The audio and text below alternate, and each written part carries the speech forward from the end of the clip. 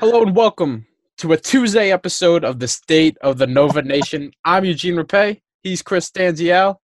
I'm sorry, everybody. We dropped the ball on Thursday. Blame me, but we're back and we're here with our non-con preview special where we dive into each and every single opponent that Villanova is going to play before Big East play starts up. So we're going to look at everything from Army in the season opener through the Myrtle Beach Invitational up until the last of the non-con games, which I believe ends with a Big Five game. It's one of those where it feels like it should be over right before January, but then there's a late trickler. I believe it's Temple. It is Temple. And I think last year was UConn, I'd like to say. There's always that weird one, you're right, that always finds its way in the thick of the Big East schedule. We're all ready to just beat up on, the likes of Xavier, Creighton, Providence. But then next thing you know, you just got to take a break from that to play, I don't know, like Ohio or Marshall. Yeah, I know. Such exciting games, right?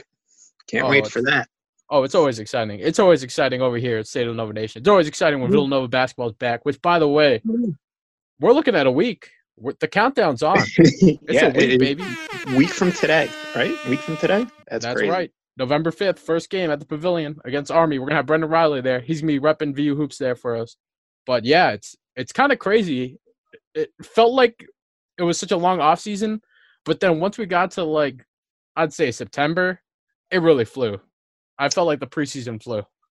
It absolutely did. September rolled around, and then you look up, and it's Big East Media Day, and we're back to doing this. And now we're already doing the preview shows, two of our favorite shows of the year to put together. And we got a game a week from today. It's absolutely nuts. Looking forward to it, though. I actually am. It's always good to get the season back on track here. Yeah, and what was nice, too, was there were little preseason events that kind of got us hyped. Like, for example, there was a blue-white scrimmage. There was Big East Media Day. There was the scrimmage against USC, or I should say exhibition game against USC, which felt like a real game. And then you had Justin Moore just shooting the lights out in a secret scrimmage against UNC, 104-100. Lots of questions about that game, but since we can have zero intel on what happened behind closed doors, we can only speculate. And I have plenty of questions about that game. First of all, Justin Moore, great job. Shot the lights out. Just absolutely killed it. But what were the rules here? Why was there 104-100? Why was it an NBA type score? That was just my biggest question when I saw that score. These secret scrimmages always have something funky going on. Like, I love how you said, you can't find out any other, stats, but, Justin Moore, just went off. I love how there's always, that, folklore tale of, these secret scrimmages of, who had the big game last year? It was Sadiq Bey. It was Sadiq, yeah. Just out of nowhere. And you just see the numbers and it's video game numbers. It's how does this even happen? And the thing that was crazy about last year was it was three guys who were the only ones shooting the ball, and then Dylan Painter took one shot. Outside of that, no one else shot the ball. Yeah, it's weird. It's literally like street ball. It's just here, just take it and do whatever you want with it. And I feel like they just disregard the offense. I don't know why. Or any type of system, I should say. It's weird. Yeah, big shout-outs to Justin Moore for killing it in the secret scrimmage. We'll never know what happened behind closed doors, but that only adds to the hype train that is Justin Moore, point guard. I should have known. As soon as that guy posed for that picture on South Campus and he was wearing Crocs with a killer stare, that's the look of a baller or a scrub, and you could already tell. This guy, if he looked like that and he had that dead stare wearing Crocs, you already knew this guy was a baller. He was not playing around. Justin Moore's a Croc wearer. Yeah, you didn't see the picture?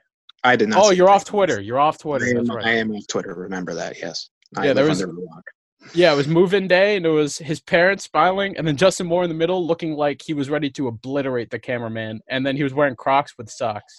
That's good for him. Good for him. Maybe it's like Samson's hair. He needs to wear Crocs to be good at basketball. I don't know. Good for him. Yeah. He could wear the Crocs. He could wear the Crocs because it seems like that guy knows what he's doing. Yeah, if it continues to shoot like that, all for it. So, we've got a bunch of games to look at. We are going to go in order of the schedule. So, we're going to start off with Army, the Black Knights. What can we expect from this Army team? From what I hear, Army likes to run an army of players out there. Yes, great play on words, Eugene. Great job. You hear Army, you obviously think of the Army football team. It immediately goes to that in my mind. But regardless of what they put out on the court, they are a big name. Last year, they finished at 13-9, finished 8-10 in the Patriot League, ended up losing to Lehigh in the Patriot League quarterfinals. They do return Matt Wilson, 6'9" senior forward, center, and also Tommy Funk, a senior guard. You are right, though, that the Black Knights do like to roll out an army there. They have a rotation of 11 to 12 different players. A little bit more on Wilson and Funk. Wilson, as I mentioned before, 6'9" big man. He led the team in scoring, 13.8 points last year, and also had an 8.6 rebounds. So got to box him out. It would be imperative to win this game. And also Tommy Funk, great senior guard, leading the team for the past couple of years. It'll be interesting to see what Funk does on the court this time around because he'll be facing off against a familiar pace for him in Colin Gillespie. They both went to Archbishop Wood. So a nice little reunion there, and it'll be interesting to see if Funk can build off his last year's performance where he averaged 12.6 points a game. So I don't know if they'll bring out the best in both Funk and Gillespie, but it should be fun for at least the locals anyway. Yeah, it's a cool little reunion there, and especially, you're right, in front of the local crowd. Those two were former teammates at Archbishop Wood. It was Funk. He handed the keys to the car over to Gillespie, and we saw what kind of career he had at the end of his high school years, just absolutely lighting it up and eventually landing an offer from Villanova and taking it and becoming a Wildcat. Funk, even though he doesn't play for a big-name basketball school, do not sleep on this guy. This guy is an excellent facilitator. He's that old-school type of guard who's going to look to set up his teammates first, then call his number when he feels like he can. But this guy was top 25 in all of the NCAA Division I last season when it came to averaging just under 6 assists per game. He's very efficient. He takes good care of the ball and makes good decisions. Definitely expect at least 12 guys deep. Matt Wilson and Tommy Funk, they're going to be at the main core of everything, but there's going to be 10 different bodies just swarming around. They're going to run lots of different looks, lots of different fresh legs. One of my old bosses actually is a huge, huge Army fan, and when he told me that they were playing Villanova, he said, be prepared for them to bring out everybody, the water boy, the bus driver, everybody's going to run out on the floor because they like to roll deep, and which is very unique. That's something you don't really see. But, Chris, let's just get to it. Yeah. Prediction time. What are we feeling here? Is it a win? A loss? Do you think Army spoils the opening day ceremonies? What do you see? They better win. Opening night at the Finn, they should take care of business in this one. I will say, though, that the rotation for Army, the whole 11 to 12 guy thing is pretty interesting. Intrigued to see what Jay's going to do to counteract that. So that's like what I'll be looking forward to going into this game, at least scheme-wise. But, yeah, I think Villanova wins. What do you think? Yeah, I think this should be a pretty solid win for Nova. I'm not going to say like 20, 30-point blowout, but I would say they probably won by double digits here. I like it. Can't wait to see if there's like a little moment between Gillespie and Funk. I'm sure they'll dap each other up, but I see Nova winning this one. So we have them both starting out 1-0 so far. But the next opponent might not be that easy. After they take on Army, they're going to head onto the road and play the Ohio State Buckeyes, which has a little familiar face. Chris, who are going to see in Ohio State? Who are going to see over there in Columbus, Ohio? That would be head coach Chris Holtmann, who's entering his third season for the Buckeyes. We should all remember him from his Butler days, where he did a pretty damn good job over there at Hinkle. But overall, Ohio State had a pretty good year last year. And I think, if I remember correctly, when the NCAA came out with those like net rankings, I think they were first in the first ever poll. So they got off to a really good start. But they kind of faltered down the stretch. They ended up finishing 20-15, 8-12 in the Big Ten. They lost to Michigan State in the Big Ten quarters, and they lost to Houston in the round of 32. Some key returning players are the Weston brothers, Caleb and Andre, both forwards, Andre being a senior, Caleb being a junior. You also got DJ Carton as a freshman, big-time guy coming in, and you also got EJ Little, freshman forward. So a lot of talent coming in, but just got to mention CJ Jackson, Keyshawn Woods heading on out. I would say there's two main storylines. The first being, assuming everything doesn't go royally wrong for both Villanova and Ohio State in the first week, this should be a ranked matchup, and that'll be cool to see. And obviously it's the Big East, Big Ten crossover Gavitt Games matchup. And then also you got the return of Chris Holtmann. Well, not the return of Chris Holtmann, but you got the return. He's back in our lives. Yeah, he's back in our lives. And you got Jay Wright against Chris Holtmann. And Holtmann got the better of Jay in a couple times, and Jay's gotten the better of Holtmann a couple times. So it'll be cool to see that back in action. Yeah, Jay's got a score to settle, though, because Holtmann was at the helm of that Butler team that ended that Pavilion streak and just swept the Cats. And that was – I remember when we talked about that on the show a couple years back, that was probably one of the most bizarre feelings.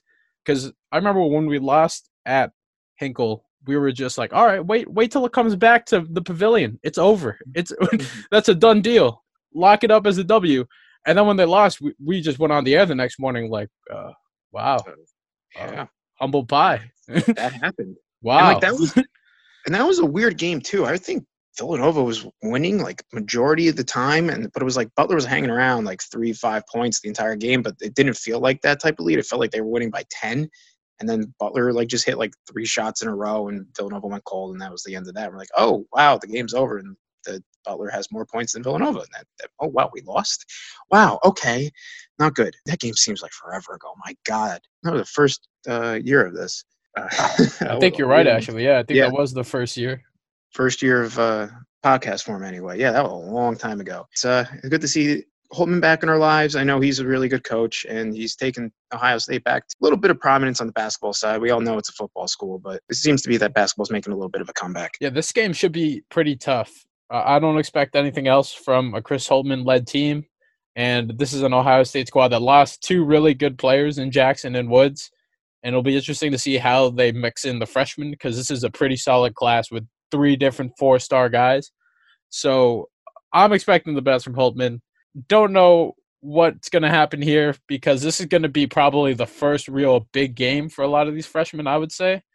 No offense to Army, but this is kind of the real season opener in my eyes. Chris, what are your predictions? What do you think is going to happen here? Do you think Nova comes out of Columbus unscathed, or do they just take a nice punch to the mouth and move on? I just feel like with both teams, a lot of this is just very unpredictable, and I just don't know what to expect. Kind of going to have to default to the home team here, and since that's Ohio State, I think Ohio State ends up winning this. I just don't get a good feeling going into a pretty hostile environment, a young team, and I just don't got a good feeling going into it. That's all. I mean, maybe my tune changes if they come out firing against Army and Ohio State looks like crap against whoever the heck they play their first few games. As of right now, as we sit here today, I think they take the L, but I think it'll be better for the long run. I think they'll learn a lot from this game. And we said a bunch of times last year that where we thought they would lose, they ended up playing tough and better than expected. So maybe that's the case here. But like I said, I think they lose, but I think they'll come out better for it. From what I was able to gather from Jay at Big East Media Day, he was kind of drilling this into his freshmen as like the game. He was worried that, yes, there's Army, but this is their first real time on the road. It's going to be at Ohio State. He already knows what to expect from Holtmann, but his new guys might not. And also, you look at the Buckeyes, they've been so great defensively throughout Holtmann's first 2 years. They're going top 50, top 25. In KenPom's defensive efficiency rankings. However, I think because Jay is stressing the importance of this game, I think this is going to be a nice building block. And at first I thought there was going to be a loss, but I changed my mind and I am going with a dub for the Cats. So I got them at 2-0. You got them at 1-1. Yes. Just a quick question before we move on. Who was the Gavitt game last year? I'm trying to think. Did they not play in one last year? I don't think they did. I think Nova sat out. Yeah, I think they did. But then the year before that was at Purdue. Yeah. No, the one at Purdue was the Josh Hart senior year. That was 2016-17. That was 3. Oh, my God. Yeah, because Josh Hart kind of bailed us out. That's right. And who was the one after that? Actually, they played Michigan, which I totally understand why you forgot it. Right. I don't blame you. I forgot it too. I had to do a quick double check just to make sure. Yeah, I do remember they did sit out 1 year recently over the last. They did. All these years are kind of merging into one now, and that's I don't know why, but yeah, that's we really did repress that from our memories, did we? Wow.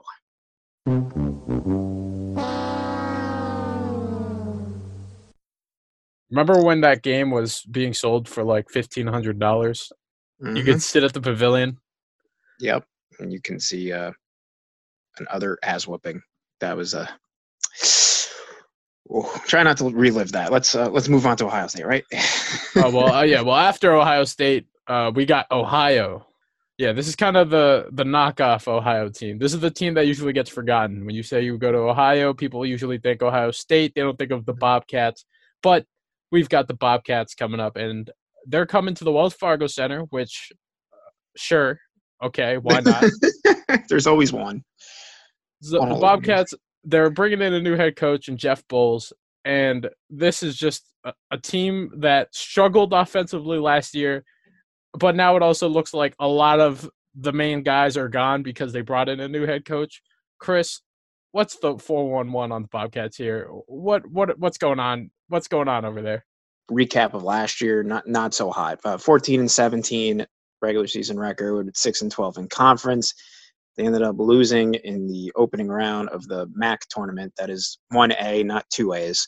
So, yeah, like you said, this team just doesn't have an identity right now. Lost a lot. Didn't really bring in much, but, you still got some good players in there. Ben Vanderplas, sophomore forward. You got Jason Preston, sophomore guard. So, I mean, these are the only two guys really that kind of saw any form of the court last year. They are bringing in some freshmen. They are bringing in 6 new freshmen with a couple 3-star prospects in Ben Roderick and Marvin Price. So look out for them if they were to see the court. But yeah, it's going to be probably another rough year for Ohio. I think if they had like a pretty decent run a few years ago. I think that was the FGCU year for some reason. I don't know why. They had a pretty good run. But other than that, they really haven't made much noise, and hopefully is a easy win for Villanova. Yeah, my question's not going to be what do you think is going to happen, like if it's going to be win or loss. My question for you is it going to be by 20 or is it going to be by 30? Okay, all right. I don't think we're at that point yet, Eugene. Oh, no, I think we're at that point. Look, let's just say they lose against Ohio State. Then they're going to come back guns blazing and obliterate Ohio. I literally think they're going to obliterate Ohio. Yeah, you know what? I could see them playing pissed off if they were to lose to Ohio State. Yeah, I'll give you that. I would certainly give you that. You got them winning, I'm guessing. Oh, I totally have them winning. Not only do I have them winning, I have Ohio being renamed to West Villanova. Oh. That's what I'm seeing right now. I'm telling you right now. Eugene, you're giving them locker room material. I am giving them locker room material, but I'm keeping it 100 right now. I think Villanova should win both Ohio State and Ohio games. Okay. Villanova runs through the state of Ohio. I'm all for it. West Villanova. It'll be West Villanova in 2020. So what do you think, Chris? Do you think they beat Ohio, but if not by 20 or 30, how much? Do you think it's going to be like a close game? Like what do you envision here? 15, because I know someone on Ohio is going to get their hands on this, and it's going to be all up in their locker room. So I'm going to leave you out to dry. I say Villanova wins by 10 to 15 points. Okay, you got it. So after Ohio, after these first 3 games, Villanova is going to participate in the Myrtle Beach Invitational. Now, before we even dive into this tournament, I just want to take the next couple of minutes to call out Penny Hardaway and the Memphis Tigers for ducking the Myrtle Beach Invitational, because right now, if you look at this tournament field, I'm not too pumped up here, but I would be pumped up because that means Villanova has a very high chance of extending its midseason tournament championship streak. But yeah, I would have really loved to have seen Villanova go up against the Memphis Tigers. There's not like one marquee team here. There isn't. Not one.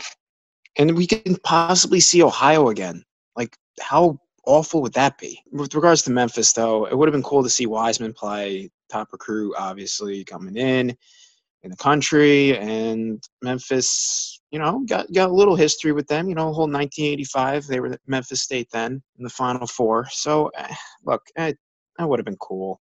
Would have been real cool. You got at least 2 marquee programs in here. I mean, I guess you can make the argument for Baylor a little bit, but it just it's such a shame. I don't know why they had the bailout. I didn't even know you could defer your participation. That's so stupid. I'm surprised of all the things that the NCAA can fine you for and get you in trouble for. Like, that's not one that they didn't crack down on. I don't know what to say other than ESPN probably called up Penny and they were like, "Ooh, this Jeremiah Robinson Earl kid. Oh man, I think you should wait. I think you should wait a year. That way you'll look good on our networks." Wait, did Memphis go to a tournament that's getting hosted by ESPN? Is that what you're saying? The Myrtle Beach Invitational is hosted by ESPN. Oh, okay. Yeah. Right now, Memphis is not playing in any kind of tournament. Also, you know who they replaced Memphis with? They replaced him with Tulane, who went winless in conference play last year. and Good. 4-27 overall. But I'm not going to slander them too much because they did bring us Caleb Daniels, so I'm not going to slander them too much.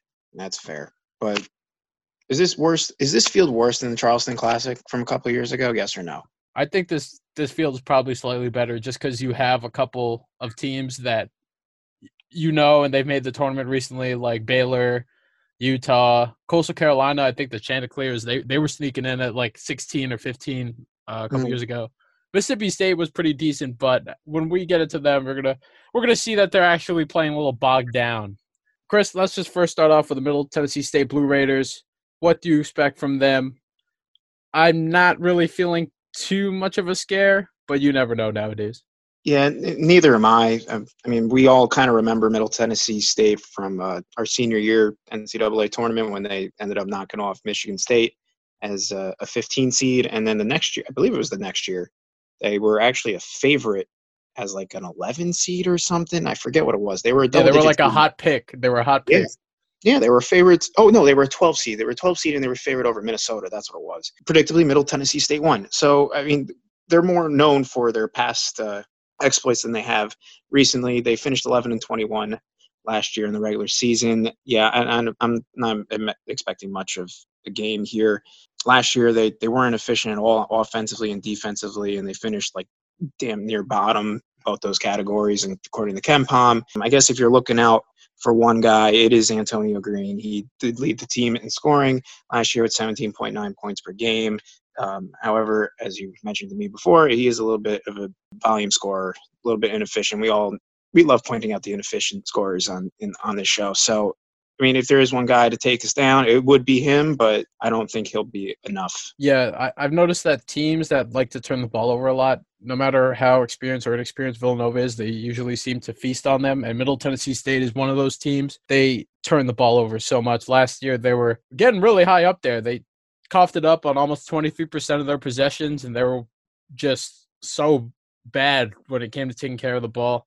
And I think Nova should be able to feast on the Blue Raiders. I see them winning. Chris, do you see them advancing? That I do. So after the first game, they'll move on to take on the winner of Mississippi State or Tulane. Now, given what we just said about Tulane earlier, I'm just not liking their chances here. I'm sorry to the Green Wave and their new cool logo, but is there any bright spot for Tulane or no? Should we just look at Mississippi State?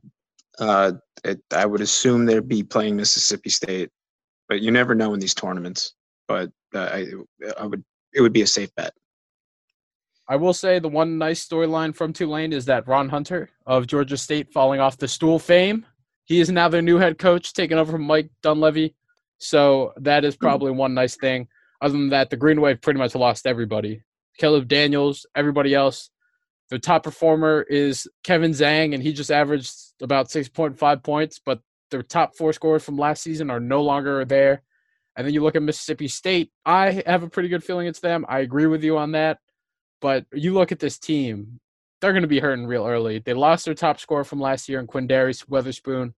His brother, Nick, is suspended for the first 10 games of the year due to a violation of team rules. And then they do have one remaining guy in Reggie Perry, and this guy has been all the rage over there in the SEC basketball community. What's the deal with this guy? Who is he? Because I'm honestly not that familiar with him. Yeah, when I was looking into Mississippi State, I didn't realize how good he was. He was a really good freshman last year, one of the top freshmen in the SEC last year, that's for sure. And he won the MVP in the FIBA U19 World Cup. And we do remember last year that they were a 5 seed in the tournament. So, I mean, they had a good roster. It just looks like it got depleted a bit. Even if Villanova does end up playing them, I still think they probably win comfortably. Yeah, I think Nova should take this one. I'm going to go with by at least 9. I'm going to go with at least 9. You're getting real specific with these, dude. Oh, you gotta set the bar. You gotta set the bar over and under. I'm not going to give a point prediction, but they win. Yeah, I would agree with that. I would say that we face Mississippi State and that they win, and they would move on to the championship where they play either Ohio again. Hopefully not. If they're playing Ohio again in the last game of the Myrtle Beach Invitational, that means something drastically went wrong on either side of the bracket, and we're hoping that's not the case. But there is a chance that they can play them. If not, the Bobcats again. It's going to be either Baylor, Utah, or Coastal Carolina. Chris, just very quickly, can you just give me the rundown on these three teams outside of Ohio, since we already know what their deal is, and we're hoping that this isn't the case, that they're going to play the Bobcats again. So what's going on over there in Baylor, Utah, and Coastal? I'll start off with Coastal because I like their nickname the best, the Chanticleers, as they are affectionately known as. They finished 17-17 last year, and they are returning their top two guys in Tyrell Gums-Frater, I believe I'm saying his name correctly, and Devontae Jones. Jones and Gums-Frater, they'll probably be doing most of the work. They'll be scoring, they'll be rebounding, and they will be playing all the defense because they're pretty much a two-man squad, especially after the graduation of their top scorer, Zach Cuthbertson. Moving out west now, we'll talk about Utah. The Utes are returning 6'6" wing Timmy Allen. Last year, he averaged 12.2 points per game and 5.1 rebounds per game, so he will be the main guy. And especially after Cedric Bearfield just graduated, Utah's coming off a 17-14 finish a year ago. I wouldn't be shocked, honestly. Like, if there's like a dark horse pick, I guess, to make it to the finals on that side of the bracket, it would be them. I just don't really see that happening. And then I guess the last big ticket item going south on the map is Baylor. I mean, for the past few years, Baylor's been around. They've been really good, and I remember a few years ago they were, I believe it was a 4 or 3 seed, and they ended up losing to Yale, which was pretty devastating for them. But last year they were able to win a tournament game. It was against Syracuse in the opening round. I would probably see Baylor's most likely of the bunch to advance. I think you would agree with that, to the final. They have had some talent in the past. This year might not be as much talent on the roster due to a couple of graduations in Makai Mason. But yeah, I think it'll be, if we're playing favorites here, it's most likely Baylor. And I would like to see Baylor. I feel like Villanova and Baylor have been trying to like meet up in the tournament for a really long time. And I think it was in 2010 when the Villanova was a 2 and Baylor was a 3. They were on a collision course until St. Mary's happened. So it would be nice to finally see Baylor in a game, and I think this might be the best opportunity for a while. Yeah, if I were to rank in order of most likely to least likely to face in the last game of the Myrtle Beach Invitational, it would be number 1, Baylor, number 2, Utah, number 3, Coastal, and then number 4, Ohio. I do think it'll be against Baylor, and I think Baylor will be a very interesting team in that, yes, they lost Mason, and he was like everything for them last year. And they lost a couple of other players who left, but I think everything's going to hinge upon this one guy that they have, and he's 6'10". He's a big boy. His name's Tristan Clark. He was shooting over 73% on the floor, which is highly efficient, averaging over 14 points per game. But then he had a season-ending knee injury, had to get some surgery. We're not sure of what he's going to look like coming back onto the court, but I would say most of their success and how far they can go will depend on Clark and his knee and his health. Early on in the season, if he's available, I don't know how good he's going to do or how well he's going to do right off the bat. This might be one of those things that maybe if this happened later in the year, this could be very interesting. But for Baylor, I would say just because of Clark, if he is not well, this team is going to be hurting real bad. They were hurting without him. They were able to regroup a little bit at the end, but they were hurting real bad without him. They do bring in a couple transfers, but other than that, I honestly think Clark is their main impact player, and wherever he goes, they go. And I think because he's going to not be 100% early on, I think Nova should win it. What say you? Yeah, I think Nova wins the whole thing too. I just think they're head and shoulders above everybody in this field. I like you said, I think Baylor's the next closest thing, and if Clark is able to stay healthy and able to, produce at the rate he could, I mean, it would be a very close gap, and Baylor might even be able to win the whole thing. But if he isn't, I think Villanova kind of, I wouldn't say coasts through the tournament, but I think Villanova wins it and continues the streak. So I got Villanova winning this another midseason tournament, and I think you do too. Yeah, still undefeated. Still undefeated for me. I got them at 1 loss, and we're now approaching the Big 5. Oh, yeah. Which will not be a title defense, by the way. For the first time, what feels like an eternity, it will not be a title defense. Yeah, first time in a real long time, I feel like. And Penn was a champion, too, which is very, very weird. Yep. We're going to get to them, but before we get to them, we have to first take on the LaSalle Explorers, which will be a nice little homecoming for Ashley Howard. It'll be great to have him come back to the pavilion. He's my boy. Well, probably one of my favorite assistant coaches to ever talk to. Well, now he's a head coach. But Chris, outside of Ashley Howard, outside of Pookie Powell and Tracy Carter, two favorites on the show that no longer are on the team, who can we look forward to here? Who is left? Isaiah Dees. He's a 6'6" senior guard from Brooklyn.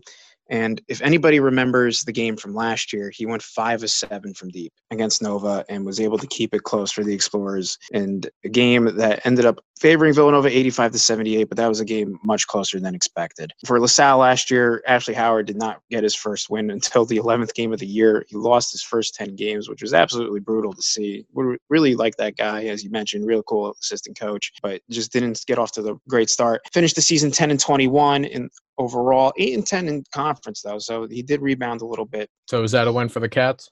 It is. On the record? On the record. All right, I agree with you. I think Nova should win that one. I now have them at 7-0. Okay, and I'm 6-1. All right. Okay.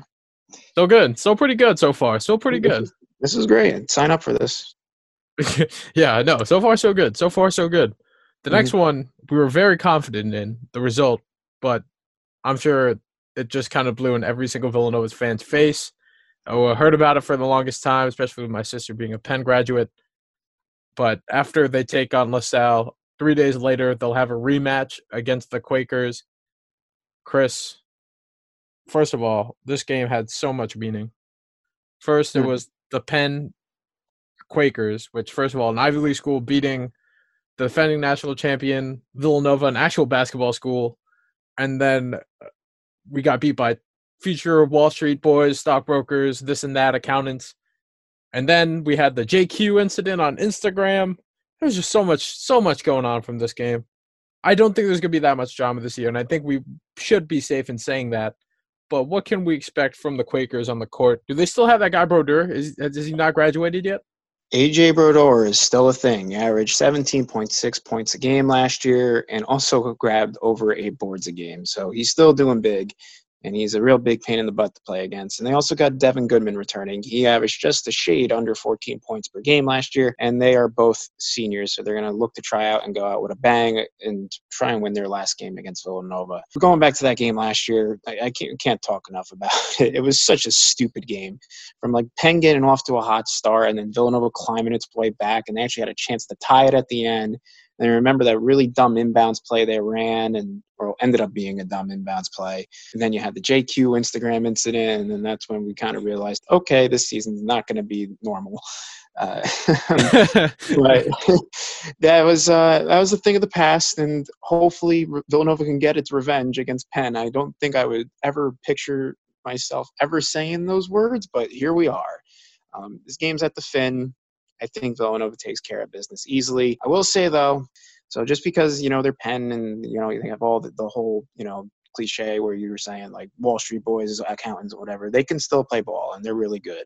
They finished 19-12 last year, 7-7 in conference. They actually made the Ivy League tournament, which is the top 4 teams in the league, I believe. Ended up losing to Harvard, but they were in it. So this team isn't a pushover. They're decent. They're pretty good. They'll probably give Nova a game. And this is also the first game for Penn, I believe, at the Pavilion/Finn in like years since I think our senior year, because the last time they were at Villanova was at Jake Nevin. So they haven't seen the new house. They haven't seen the new one yet. Haven't seen the new house, and they haven't seen the last time they weren't even the old house. So yeah, I still think Villanova wins pretty easily, though. All things considered, I think Nova starts to hit a roll here. Yeah, I think this is when Nova starts to heat back up. If all things goes according to plan, this would be when we start to work back in Brian Antoine. And I think that I'm not going to underestimate Penn anymore. I'm not going to disrespect him. Just like when they beat Villanova football, and we've been ducking them ever since, I have now a newfound respect for the Penn Quakers. And I think Villanova wins. Wouldn't be surprised if it was close again, but I think they should take care of business. This is a revenge game. I'm sure Jermaine Samuels, Demir Cosby-Roundtree, Colin Gillespie did not feel too hot after that game. So moving on, 8-0, 7-1. They're going to go on the road over to Hagan Arena, to take on the St. Joe's Hawks. This is the first year without Phil Martelli, which is going to feel very, very strange. I'm used to always seeing him. I always feel like he's plotting. Like, if he was a Bond villain, I would believe that. Yeah, I would believe that too. I could see him overlooking his window. He's got one of those big wheelie chairs that when you walk into his office, he turns around. He's got like a cat in his lap. Yeah, this guy looks like he could be a Bond villain, which is great because then you got GQJ on the other side of it. Yeah, but no more Bond villain this year, though. No more Bond villain. Now, I remember this game being a little bit closer than I would have liked last year, but Phil Booth was thankfully able to basically shoot him down with a nice little clutch 3 and a couple other things. But this team has lost a lot. What's the state of St. Joe's right now? It ain't good. They lost their 4 leading scorers from last year, Charlie Brown Jr., Lamar Kimball. Those are 2 big names right there. We mentioned them I don't know how many times in the past few years, and now that they're gone, it's pretty weird to think about. Then you got Jared Bynum and Chris Glover also left as well. So really the only returning steady player for St. Joe's is Taylor Funk. He averaged about 8.5 points per game last year, 5.5 boards per game, which was second on the team with regards to rebounding. It just is. They just don't have enough coming in to replace all that. It's going to be a rough year for St. Joe's. Maybe you can get some development from the younger guys, and maybe someone steps up, but that's going to be an incredibly tough ask. Going into Hagen's is not an easy task, no matter what team St. Joe's ices out there. So it should be a good game regardless, I think. I think Villanova wins. I think they even struggle a little bit in this. I have no merit to base that on other than it being a road game against a rival. So I think Villanova wins, and I think you think Villanova wins, and I think that's a pretty safe assumption. That is a very safe assumption. Very safe assumption. I think Villanova should go in there and destroy St. Joe's. Another win for Villanova in the Holy War. Do we still call it the Holy War? I remember when that was controversy at one point. But yeah, I guess it is. We'll still call it the Holy War. Yeah. I think Nova wins that one. Moving on to Delaware, which will also be another familiar face, and Dylan Painter, who won't be available, unfortunately. He won't be able to play until January because he transferred, but it'll be good to see him there. I don't know why. I had a little soft spot for Dylan Painter. Kind of forgot about him. Oh. Because he wasn't exactly bench mob, but he wasn't exactly sixth man of the year either. Right. He was in that awkward purgatory spot. For this is definitely, honestly, the best move for his career, though. Oh no, 100%. I'm all for it. Support him, do what's best for him. Would have actually liked to have seen him play in this because damn well he would have been dropping 20, maybe dishing some dimes like from half court. You knew it was going to happen. It would have been devastating to see as a Villanova fan, but it would have been a nice little storyline there. So a little upsetting that he can't play. Will you be going to this game, Chris? Right in your backyard, the Prudential Center. Never Forget Tribute Classic. We're back in it. It is. Yes. Never Forget Classic. Last time Villanova was in this was, I believe it was 16-17 when Villanova played Notre Dame in a classic game. That was a really, really cool game. Great game. More low key this time around. Delaware not exactly the best. According to KenPom, they were 265 last year, and they had the 328th ranked defense out of 353 possible defenses out there. So not good. A little bit of a bump this year. They're sitting at 257 right now, but it's still not looking pretty for Delaware. They lost their leading scorer in Eric Carter, just under 16 points a game last year, grabbed almost 10 boards too while he was at it. He was a really good player from what I saw from researching. And then also Ethiel Horton was also another big name that Delaware ended up losing. He basically, as good as Carter was, he basically led the team towards the end of the year. Horton did, and kept Delaware afloat to a 17-16 regular season record. So now that those two are gone, it's probably going to get a little bit worse. But they do return Ryan Allen, who averaged 16 points per game last year, and Kevin Anderson, who led the team in assists with over 3 a game and also put up about 11 points a game as well. So I don't know if I will be there. It is at Prudential Center. But if you can't be there, it'll be on ESPN2, just like the St. Joe's game. So who can't wait to watch Villanova on ESPN, you know? Wow. Two games in a row, Eugene. A week of Villanova on ESPN too. They're going to lose their damn minds. This is when they talk about us positively, and then they go back to forgetting about us. Or they play the long con and hope we lose both of those, and then they can bash us all they want. And that would be exactly what they want, you know? Yeah, definitely. They're going to act like that's the first time they've ever heard of they're going to be like a Chris Diacono.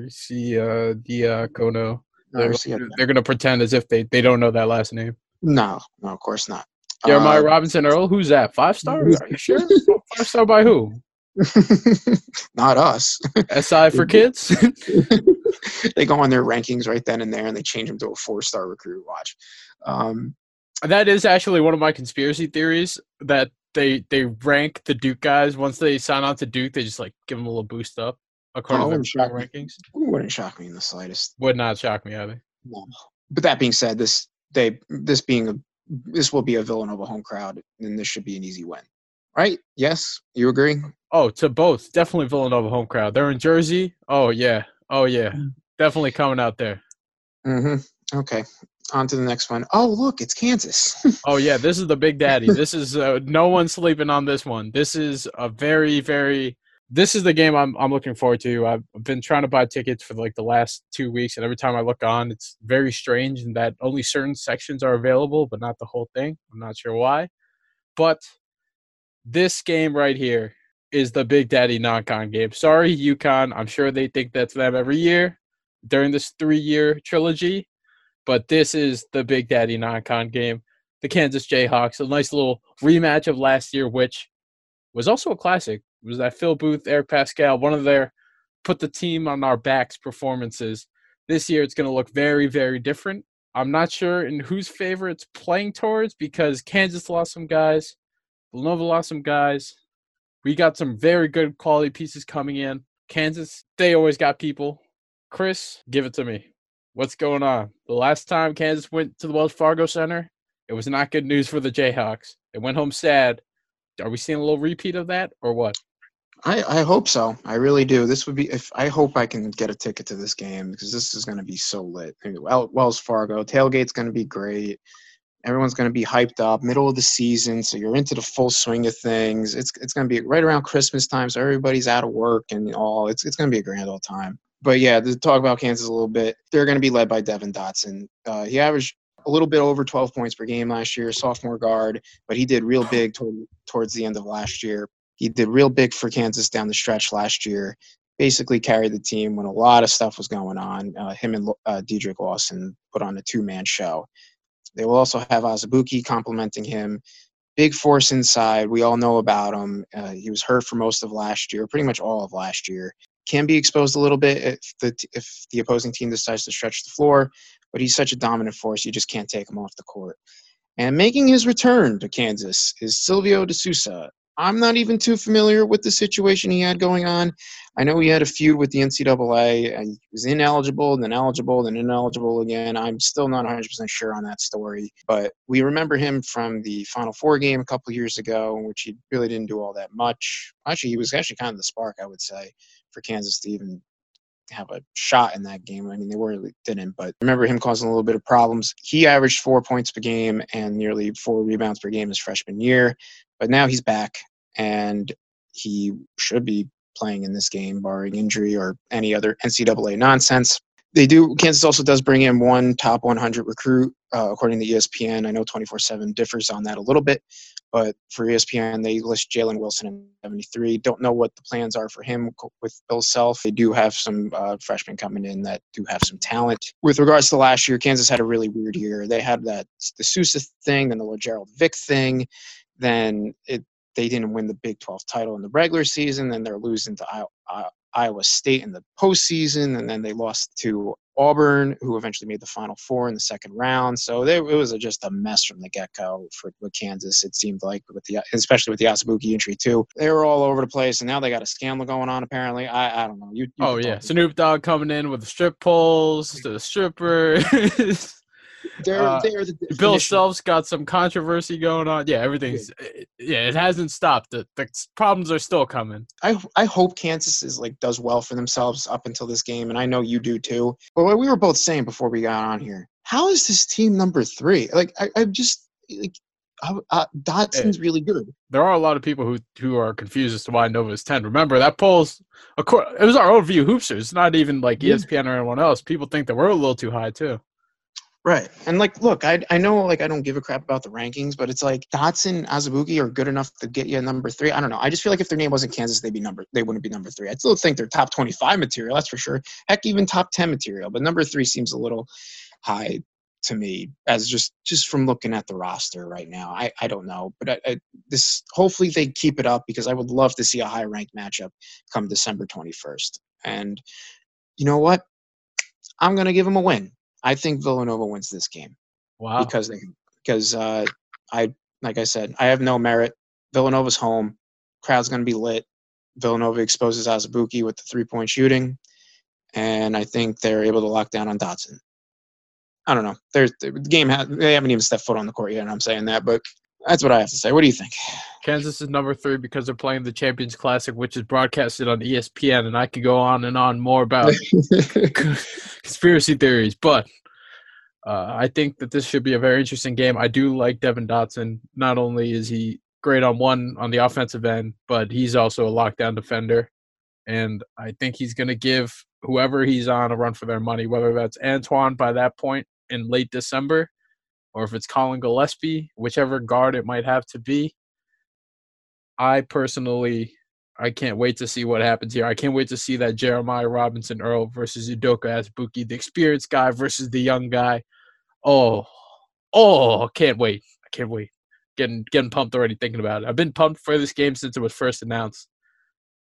I'm going to throw all professional things out the window, and I say Nova wins this one. I say Nova wins this one and stays undefeated. I really hope so. I really hope so too, because I'm trying to go to that game, and I'm not trying to be sad. No, not at all. I want to be happy, and hopefully both teams hold serve here, and then it's a cool matchup on the rankings too. Yeah, top 10 marquee matchup would be very cool, but I do totally agree with you. I don't understand why they're 3. I do think they're definitely top 15, top 10 even maybe, but their freshman class doesn't seem as loaded as it was a couple years ago. Like it seems like there's just not.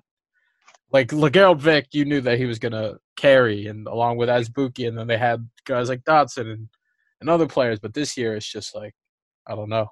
I don't know about that. But it's Kansas. They always find a way. They always find a way. They always do. You're right. Now, after the big Kansas game, we're going back to the Wells Fargo Center for part 3 of 3 of the UConn trilogy. The last game that we will face the Huskies while they are an American Athletic Conference team. Chris, I can't wait for this because I don't know what happened, but I don't know if you're off Twitter, I forget, but these UConn fans, when they first announced that they were coming back to the Big East, they would have thought like, oh, we're just gonna walk right back onto our throne. Like, thanks for keeping the seat warm for us, Villanova. Like, blowing them out the last 2 times, and I honestly think it's gonna be another one for round 3. Yeah, I would think so, especially it being at home and Villanova just owning them the past 2 games, like you said. UConn's been very mediocre for a very long time. Ever since their championship our sophomore year, so that was 2014. So, yeah, for the past 5 years, they've been very, very average. Last year, they finished 16-17, 6-12 in conference. They're returning Christian Vital, put up 14 points per game, also about 6 rebounds per game as a guard. And then you got your junior, Altariq Gilbert. He averaged around 13 points a game. But the problem was that arguably the Huskies' best player in Jalen Adams graduated. So you're losing a lot of talent right there. He did a lot for them, basically carried them the whole way for the past couple years. So, I mean, can Vital and Gilbert step up? Absolutely. And they do have some other guys that can fill in, but it's not Jalen Adams. And yeah, it's good to see UConn back at Wells Fargo. When was the last time they played at Wells Fargo? It's been an eternity, it feels like. Must have been when it was still the Wachovia Center. Yeah. Yeah, you know what? You're probably right. You might be right. You might be right on that. It just seems that they just haven't really found their stride in the past few years. And they, as you mentioned, as we both mentioned, they did play Villanova last year, and that was an absolute throttling by Villanova at MSG. That was the game we all thought JQ was going to finally, come out and light the world on fire and tell the Big East he's arrived, and he never saw the court ever again after that. So, and that was the end of that. So it's good to see UConn back in the area at Wells Fargo. Bring up the old Big East matchup type stuff, but obviously we know they're coming in next year. So good to see, and it'll be fun because they'll get their butt whooped and Villanova wins again. Yeah, I'm glad that UConn's going to be back in the Big East next year, but we're gonna have to give them a little reminder that you're not just gonna waltz back into the Big East and everyone's gonna be like, oh, UConn's back, guys. They can run the show. No, that's not how it is. That's not how it has been for the last few years. That's not how it's going to be. I think Villanova should win this one. No Jalen Adams means it should be pretty big time, even though I do kind of like Alterique Gilbert and Kristen Vital, but no Jalen Adams, big problems for UConn. But I do remember last year was relatively close until Nova just kind of pulled away big time. Yeah, it was a little bit of back and forth early on. And that's when I realized that UConn fans are kind of a pain. I don't blame them though. They all came up for that game. They all came out for that game. Yeah, they showed up in droves, and for a not very good team either. God only knows what's going to happen when they get good again, because they will. They just wanted that Big East taste. That's all they wanted. That Big East taste. You can't do the same thing for Tulsa and Tulane. Yeah, and it's at the Garden too. That's where UConn makes most of their memories, I feel like, Big East tournament. So yeah, I guess that they all showed up. They're like the St. Louis Cardinals, I feel like. They always come up with some voodoo stuff that they just get good out of nowhere. They really shouldn't be. And their fan base is the same way too. They're really good, but you just know they just always show up no matter what, regardless of the team. So I appreciate that they're back in the Big East next year, but for this year, they're American Conference, and they're coming into a very hostile environment in the Wells Fargo Center, and I look forward to beating them. So that's a win? Win for the Cats? Yeah. Yes. Win for the Cats. All right, so you got them at 11-1, and I got them at 12-0. Wow. Yeah. Okay. It's kind of one of those when I look at each individual matchup, it's oh yeah, that's a win. Yeah. Oh, that's a win. Oh, that's totally a win. But then when you just kind of say it like that, it's oh man. Yeah, it's. They don't always go undefeated in non-con play. No, I know. It's not easy. It's not an easy thing to do. No. But when you're in the Myrtle Beach Classic with an unloaded lineup, it gets a little easier. And the Big Five too, but I didn't say that. Uh-oh. It makes people angry. But yeah. Anyways, on to the last non-con game. The Temple Owls. A little trickler in there in middle of February. It's on a Sunday. ESPN again. Chris, last time the Cats beat the Owls pretty, it was pretty comfortable. It was a 10-point victory last year at the Finn. What do you think is going to go on this year? What's going to happen? They were pretty solid last year, and they have a couple guys back, but what are we looking at here? They were really solid last year. They made the tournament. They were in the first four, ended up losing to Belmont. But they were a really good team last year. Finished 23-10, 13-5 in conference, and that record does include the loss to Belmont in the first four. As you mentioned, they did lose to Villanova 69-59, and a not so nice game for them. At Villanova, I don't even remember that game. I don't know why. I feel like we probably freaked out a lot about that because it was a 10-point game, and I feel like they should have blown them out at the time. But Temple ended up showing that they're actually really good. So they are returning Quentin Rose. He's their senior leader, 16.3 points per game last year. And there is also a guy named Nate Pierre-Louis. We were making fun of his name last year and don't know why. And he also had a big game against Villanova because we made fun of his name. So got him. He averaged Did we? 13 points. I don't remember that. No, I thought we made fun of the Louis thing. I don't know if we ever really settled on if it's Louis or Louis. Oh, it is Louis. He does take the French pronunciation. It is Louis because Yeah. Pierre Louis, I would think. Yeah, I think I thought we did. I don't know. I think that's the only thing I remember from that matchup last year. Also, NPL's, I'm going to call him NPL from now on.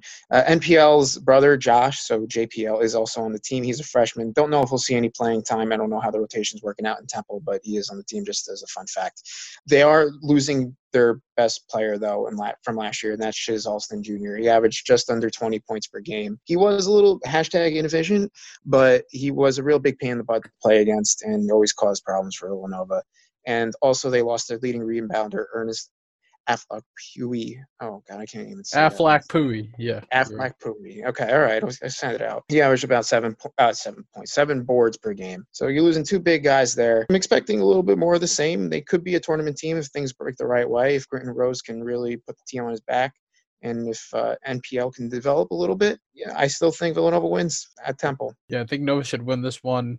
Not too threatened by the Owls, and I feel like mid-February, that's at that point, that's like Villanova plus 15, like plus 15 levels from whatever they were in November. Like February, that's when they start to lock things down. But that is also when they get that random loss right before the postseason. Hopefully, it's when they're starting to tighten things up and not the random loss. Yeah, I hope so. It would be nice to sweep the Big Five after not sweeping it last year and get back on top there. I will say this, though, that this is probably going to be the toughest Big Five game on the road against arguably this most talented roster that is in Villanova, right? I would say so. Oh, you're saying like outside Villanova? Yeah, I would say so. Probably. Yeah, Quentin Rose is looking really good. Right. And the fact that it's on the road, it's a tough environment always. So, yeah, I could see them dropping it for sure, but I think they'll come out victorious on this one. So only one loss for me in the non-con schedule, and I'm guessing you have them winning this. Yeah, that's correct. And 13-0, which we're at the point now where we reevaluate. Are you going to change? You're going to lock it in at 12-1? You want to change anything? You want to walk it back? I'll lock it in at 12-1, but I could see them dropping that Temple game. But I'll stick with 12-1. I'm saying 13-0, baby. Doing it again. 3 years in a row, 13-0. I was going to say, I'm pretty sure you picked them at undefeated last year, and we all know how last year's non-con went. So I will say, though, I can see them losing either of the Ohio. Like, I could see the Ohio State. Like, if we had to rank, like, probable losses, like, I could see the Ohio State more than I can see Kansas. But it also wouldn't shock me if they dropped both, which would not be fun. But 11-2 is also nothing to sneeze at. Like, at this point, we're just arguing 1 loss or 2 loss. Right. Or no loss. Which we'll be freaking out over, respectively, when it happens. Oh, if and when it happens. Or it could just be like last year when we were like, wow, we are very calm right now. How is everyone else freaking out? It was weird. It was very strange. Very strange. We were surprisingly calm when usually we're the one. We were telling people not to hit the panic button. Yeah, that was one of our highest performing episodes last year. It was. It was a real Twilight Zone episode. I feel like where we're the ones saying "calm down," but hey, it's good to have basketball back, though. Oh yeah, definitely. Tuesday is almost here. And then Thursday we'll be back at you with a Big East preview. Yeah, we're going to shift to the Big East portion of the schedule, which is going to be more fun because then we argue home and away and what the season series is going to look like. Yes. And then, of course, we just kind of talk about Seton Hall and how much we want to destroy them.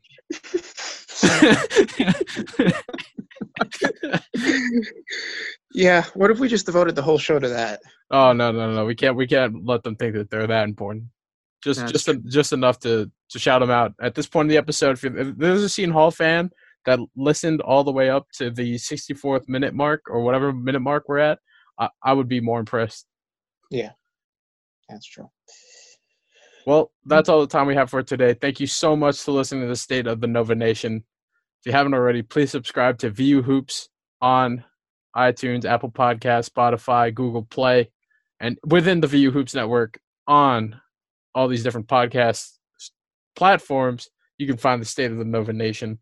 Please give us a subscribe. If you haven't, hit us with a 5-star rating. It really helps us out. Make sure that we still stay fed and we don't get fired, and keeps Mike J happy. So please, 5-star, 5-star, 5-star, 5 stars. And also always check back at vuhoops.com. I'm putting together a little bit of a schedule breakdown. If you want a little more details, please go ahead. Feel free to look at it. And then after this, we're gonna move on to the Big East portion. And of course, if you want to look at any of our preseason content, please have a look at it. We have just been pumping out content left and right over at vuhoops.com. So please give that a check. Check that out right now. Please give VU Hoops a follow on social media. You can do so on Twitter, on Instagram at VU Hoops. Also like our page on Facebook. We always got the articles on there. It's always a pop in time on Facebook. And you can follow me, Eugene Rapay, at eRapay5. I'm Chris Stanzial. I got nothing. Follow Eugene. Follow the pod. Follow VU Hoops. Nova Nation, happy Tuesday. We are now 1 week away. The countdown begins.